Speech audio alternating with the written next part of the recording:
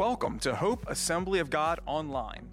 We believe no matter the journey, there is always hope. This is a recording of our live Sunday sermon, unedited, uncut, real.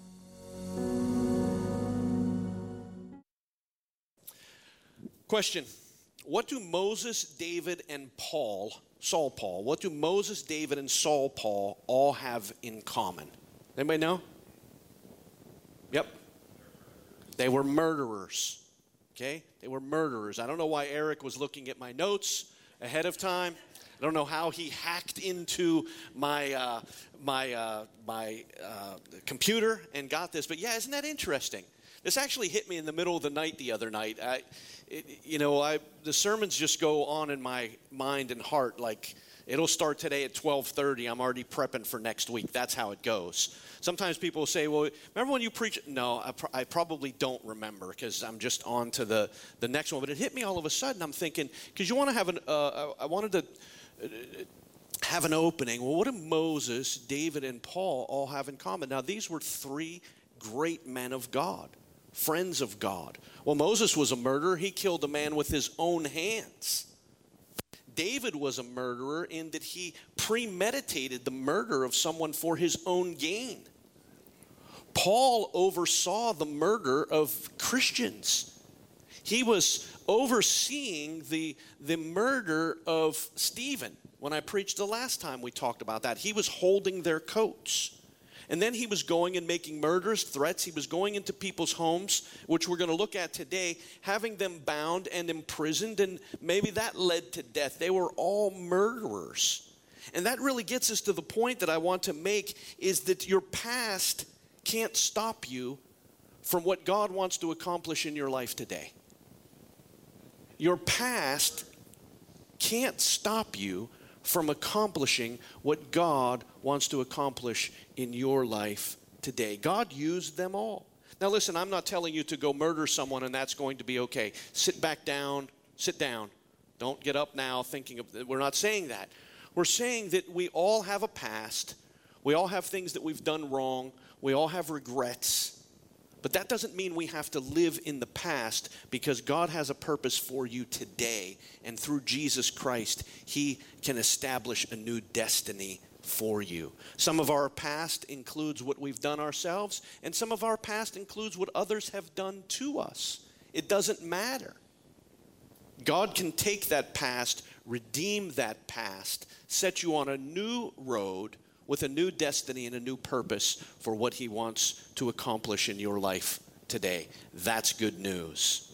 As we continue to look at the life of Saul Paul, we know this from the last time that he oversaw the death of Stephen. Now we're going to look at his salvation experience and his initial days of serving Christ. And we're going to focus mostly in Acts chapter 9. Acts chapter 9. So if you want to turn there in your Bibles, I'm just going to walk through and highlight some points here this morning. Acts chapter 9. Read Acts. Read it. It's awesome. What God has done and the parallels to today. I'm not walking through it because I don't have that much time, but we're running through the book of Acts. And I hope that word that we've been using, and the reason for the song today and all that we've been talking about, unstoppable, hope that gets in your heart. The church is unstoppable. The church of Jesus Christ is unstoppable. Okay? So here's what's going on. Good things are happening. When Stephen dies, and Philip and the Ethiopian, and I don't have time to get into all that, but good things were happening in the early church. But chapter 9, verse 1 picks up with, meanwhile, while all this was happening, Saul was still breathing out murderous threats against the Lord's disciples, meaning, I will kill you for serving Jesus, breathing out murderous threats. So he went to the high priest and he asked him for letters to the synagogues in Damascus, so that if he found any there who belonged to the way, whether men or women, he might take them as prisoners to Jerusalem. He was willing to take parents away from their children just for following Jesus. Wow.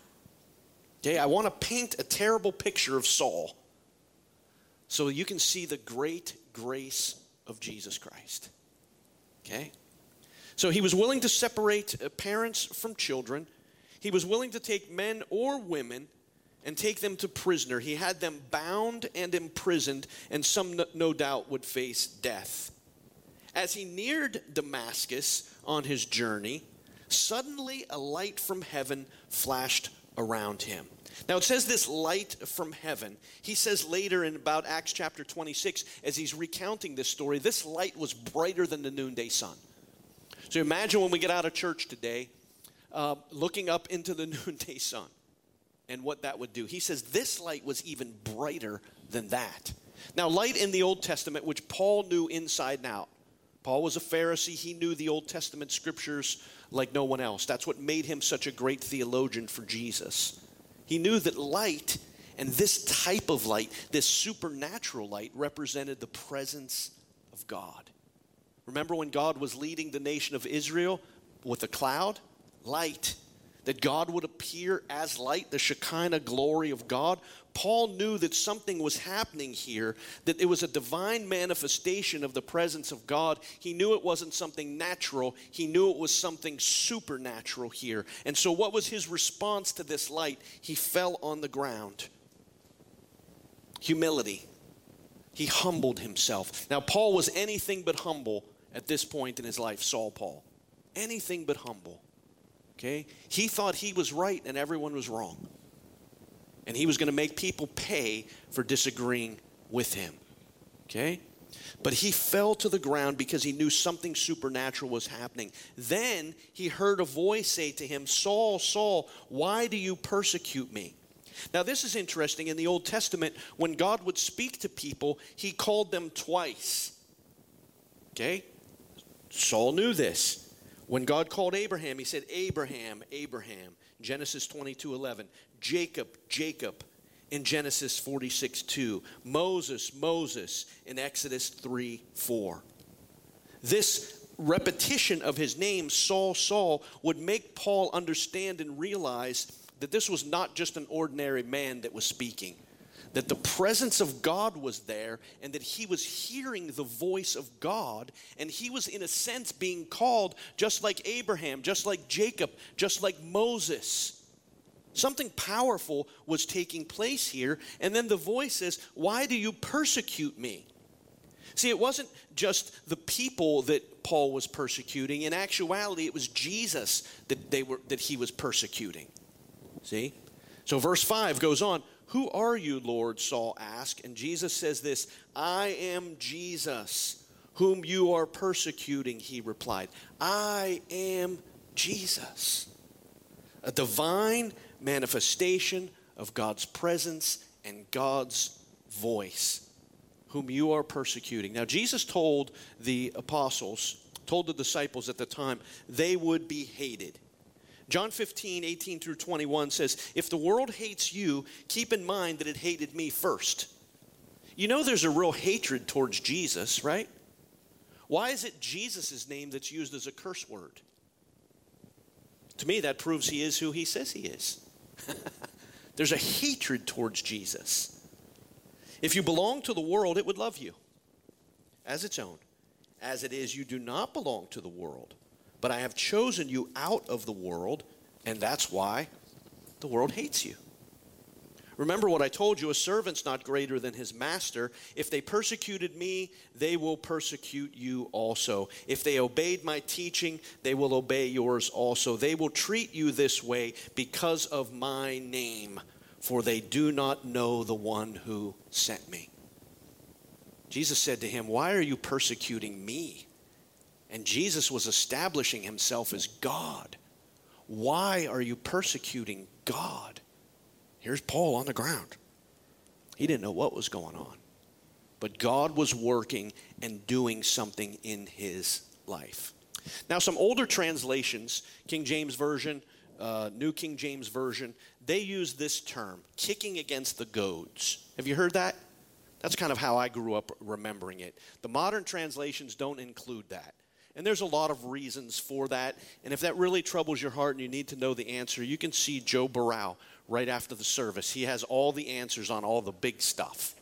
All the big stuff, important stuff that I don't know, he knows. So go see Joe, and he will tell you why the modern translations don't have it. But the older translations have it, kicking against the goads. I never even knew what that meant. I mean, I heard this when I was a kid. What's a goad? I didn't know what it was. Well, a goad is a prod. Do you know what a goad? Well, I told you. Never mind. Some of you weren't listening anyhow. I could ask you all over again. It wouldn't matter. A goad was a prod. It was an 8-foot prod with points at the end. And that would direct the oxen in the direction they wanted them to go. Obviously, in physical strength, the farmer couldn't move the oxen. He used a prod to get the oxen to move in the direction that he wanted him to go. All of a sudden, I realized that's what God had been doing in Saul Paul's life long before the road to Damascus. He was goading him in a certain direction. He was prodding him in a certain direction.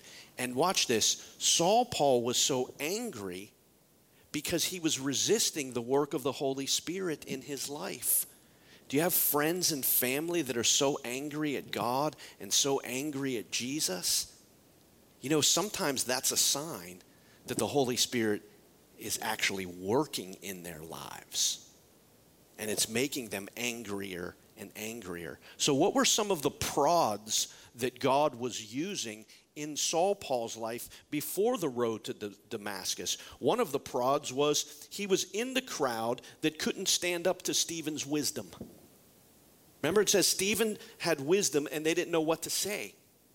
That was a prod towards Jesus. One was the Holy Spirit driving him to the truth of the gospel. The arguments of Stephen were a prod. Stephen's final speech and the way he died, he looked up to heaven and saw Jesus standing at the right hand of the Father and said, "Don't hold this sin against them." The way he died was a prod. See, God was working in Saul Paul's life before Damascus. The spread of the gospel and the response to the believers. That why can't we stop this movement? Why can't we stop the way? Why are thousands of people coming to know Jesus as Lord and Savior? Because Jesus was alive. That was a prod. It was a prod. The miracles, the undeniable miracles that had been performed right in front of their own eyes was a prod moving in the right direction. And Paul, in resisting all of this, was hurting himself. And he turned this resistance into resentment and anger till it became murderous. See? But God was working all along. Listen, in all of our lives, even before we came to know Jesus, God was prodding us because he would that none should perish. He was doing everything in his power, through the power of the Holy Spirit, to prod you, to guide you, to direct you towards his Son, Jesus Christ. And can I encourage you with something? If you have unsaved loved ones, God's doing the same in their lives. Let God do his work in their lives, because only the Holy Spirit can do it. I almost said ain't, but I'm going to say it anyhow. You ain't the Holy Spirit. Okay? Live your life. Let your light shine. Be salt, be light, and let the Holy Spirit do his work. Because he is prodding and leading them. He is responding to your prayers for your unsaved loved ones. And sometimes things happen in their lives that's prodding them towards Jesus. And sometimes they respond so negatively towards it because they're resisting the work of the Holy Spirit. Their anger towards you is actually anger towards Jesus. You get that, right? The hard part is sometimes it's family and friends. That's what's so hard. But their anger towards you is their anger towards Jesus. Okay? If you're serving and following him. So I want you to see that it wasn't just the road to Damascus, that God had been working in his life, leading him to this point, and then he was going to show him his presence. See, Paul's past was transformed by the prodding and the presence of Almighty God. See, our past can't stop God's plan for our lives today. because God is prodding us. He's working in our hearts and in our lives to move us in the direction he wants us to go. That's to Jesus, and that's also after Jesus. He's working in our hearts and lives. Okay, so now Jesus speaks to Saul Paul, who was laying on the ground. Now get up and go into the city, and you will be told what you must do. Now, don't skip that, because Paul was not a man that liked to be told what to do. He liked to tell others what to do, right? This was an angry, violent man that liked to be in charge and be in control. He didn't like others telling him what to do. But now he encountered the presence and the power of Jesus Christ. He fell on his face in humility, and when God said, get up and go to the city, he went. We call it the blind obedience to the known will of God. The men traveling with Saul, verse 7, stood there speechless. They heard the sound but did not see anyone. Saul got up from the ground, but when he opened his eyes, he could see nothing. And so they led him by the hand into Damascus. Again, this emphasis on the blind obedience to the known will of God. Jesus said, if you love me, you will obey my commands. By Paul blindly being obedient to the known will of God, it showed a transformation had taken place in his heart, because now he was obeying the commands of Jesus. You want to show Jesus how you love him? Obey him. See? Talk isn't enough. Obey the known will of God. Okay, let's talk straight. Christians will say, well, I don't know what God wants me to do. I would say, you probably do, you just don't want to do it. Right? You know what God wants you to do. For the things that we don't know what to do, we trust the shepherd and he leads us. But most of our lives is more about, we just don't want to do what God tells us to do. Because we have a rebellious spirit, because we think our way is better, because we're afraid of the unknown. That's a lot of it. We don't want to serve and follow God because we'd rather, this is a terrible analogy, but I don't have time to process it here in these split seconds in my head. We'd rather, stay with the devil that we know instead of obey Jesus and we're not sure what's going to happen. See? People do that all the time. And the longer they stay with the devil they know, the worse things get. And they think, where is God? God hasn't moved. You've moved further away from God. God never moved. Okay? Thankfully, he still pursues us. Even when others would have given up on us a long time ago. Aren't you thankful God didn't give up on you? I am. And he still hasn't given up on you.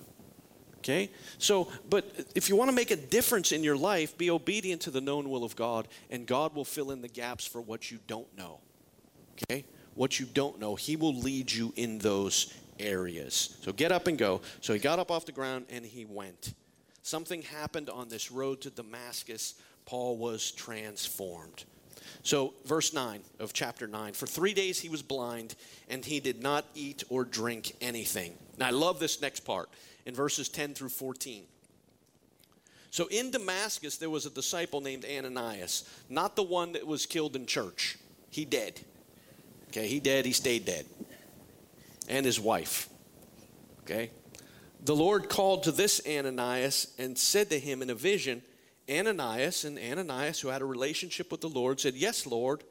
The Lord told him this, go to the house of Judas on Straight Street and ask for a man from Tarsus named Saul, for he is praying. You see the details in that? Go to Randy's house on Dutch Mill, and there's a guy there praying, and go. Details. In a vision, he has seen a man named Ananias come and place his hands on him to restore his sight. So watch. We have Ananias here, God speaking to him. We have Saul Paul here, God speaking to him. And in the middle is God. Okay? They're both God, and now he's about to lead them together. From different directions, lead them together. Verse 13. Lord, if I may, I'm going to add a little bit to this. Lord, if I may, have you heard any of the reports about this Saul fellow? Have you seen the news, read the papers, gotten online at all? Have you Googled his name at all and seen all of the stuff that he's done? I've heard many reports about this man and all the harm he's done to your holy people in Jerusalem. Are you sure about this, Lord? And he's come here with the authority from the chief priest to arrest all that call upon your name. Wait, what do you want me to do? And are you sure? But the Lord said to Ananias, if you're following with me in verse 15, after the comma, what's the first word?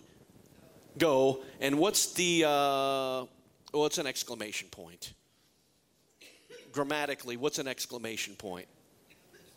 An emphasis. A what? Imperative. I never even heard that word before. Any other questions? Go to Joe about theology. And Heidi probably more theology than I know too. So just see them after the service and ask them these deep questions of why. And just spend some time with them. Yeah, an imperative. It was an exclamation point. God was saying, I know. Just go. Wow. Have you ever had this conversation with God where you say, but God, and don't you, but God. And God just says, in Italian, he said, "Stata zit." Anybody get that? Yeah. What's that mean in Italian? Yeah. Just go. Go. Let me touch on this a little bit too, if I may. Ananias, it's not your business. Paul's not your business. Your only business is your business. What I do with Paul is my concern, not yours. The only thing I'm asking you to do is go and be obedient. Do you know, can I just tell you what makes life really hard and harder than it already is to make someone else's business your business.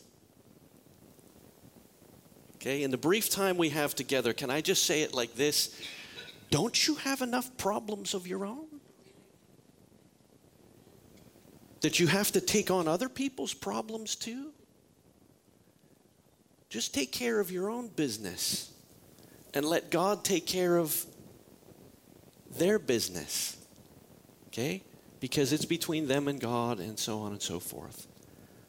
I get people sometimes I'm so exhausted. I'm so worried and I'm so concerned and it's all about somebody else's problem. Take care of your business.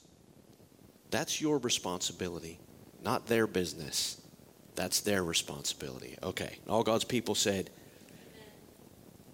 And if you don't have enough problems of your own, then, well, good for you. You're alone in that because the rest of us got a lot going on. All right. He says, just go. This man is my chosen instrument to proclaim my name to the Gentiles and their kings and to the people of Israel. You take care of your business, I'll take care of mine. Verse 16, I love this. How about this altar call? And I will show him how much he must suffer for my name. Wow. I want to call you all forward and tell you how much you're going to suffer. Come accept Jesus and you'll be beaten 3 times almost to death with a rod. Come and serve Jesus and you'll be shipwrecked, not sure whether you're going to live or die, and then you're going to be bit by a snake. Come and serve Jesus and you're going to be stoned. Come and serve Jesus and people are going to talk bad about you. Come and serve Jesus and you're going to have to escape from a hole in the wall. Which I didn't get to this. Real quick, watch. I'm not going to get to it today. If you keep reading in Acts chapter 9, Paul gets saved. Okay, you know the end of the story already. He gets saved. He goes and preaches to the Hellenistic Jews, and what do they want to do? Kill him. Goes back to Jerusalem, preach. What do they want to do? Kill him. So here's the altar call today. I want you to come forward, receive Jesus, and then people will try to kill you if you want to be my disciple. Who's your favorite pastor? That was his cross, not ours. But what's yours? What's yours? What's God calling you to do? What's God calling you to do?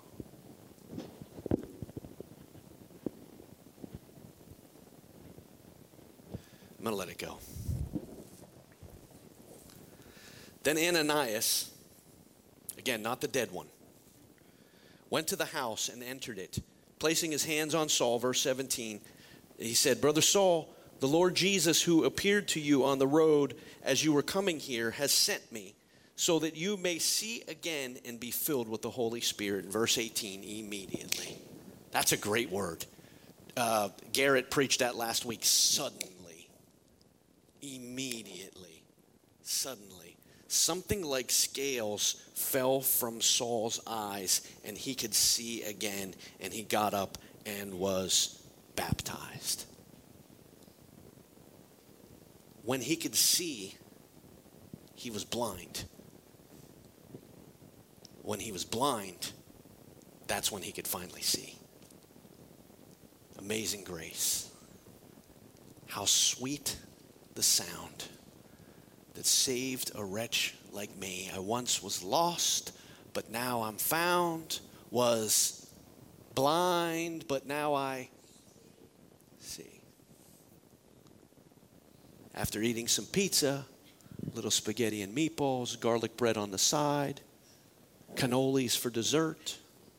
That's what it says in my translation. I don't know. He regained his strength. He spent several days with the disciples in Damascus. What a testimony of God's presence, of God's power, and of God's grace. If you have accepted Christ as your Lord and Savior, your story might not be the same as Saul in that you were a murderer, a literal murderer. But Jesus said if you're angry and you hate someone, then you're a murderer too. All of us were wretches until Jesus came into our lives. All of us were blind, but now we can see. Christians, don't forget the grace of God. You didn't deserve it then, you don't deserve it now. It's still grace. Grace, grace, wonderful grace.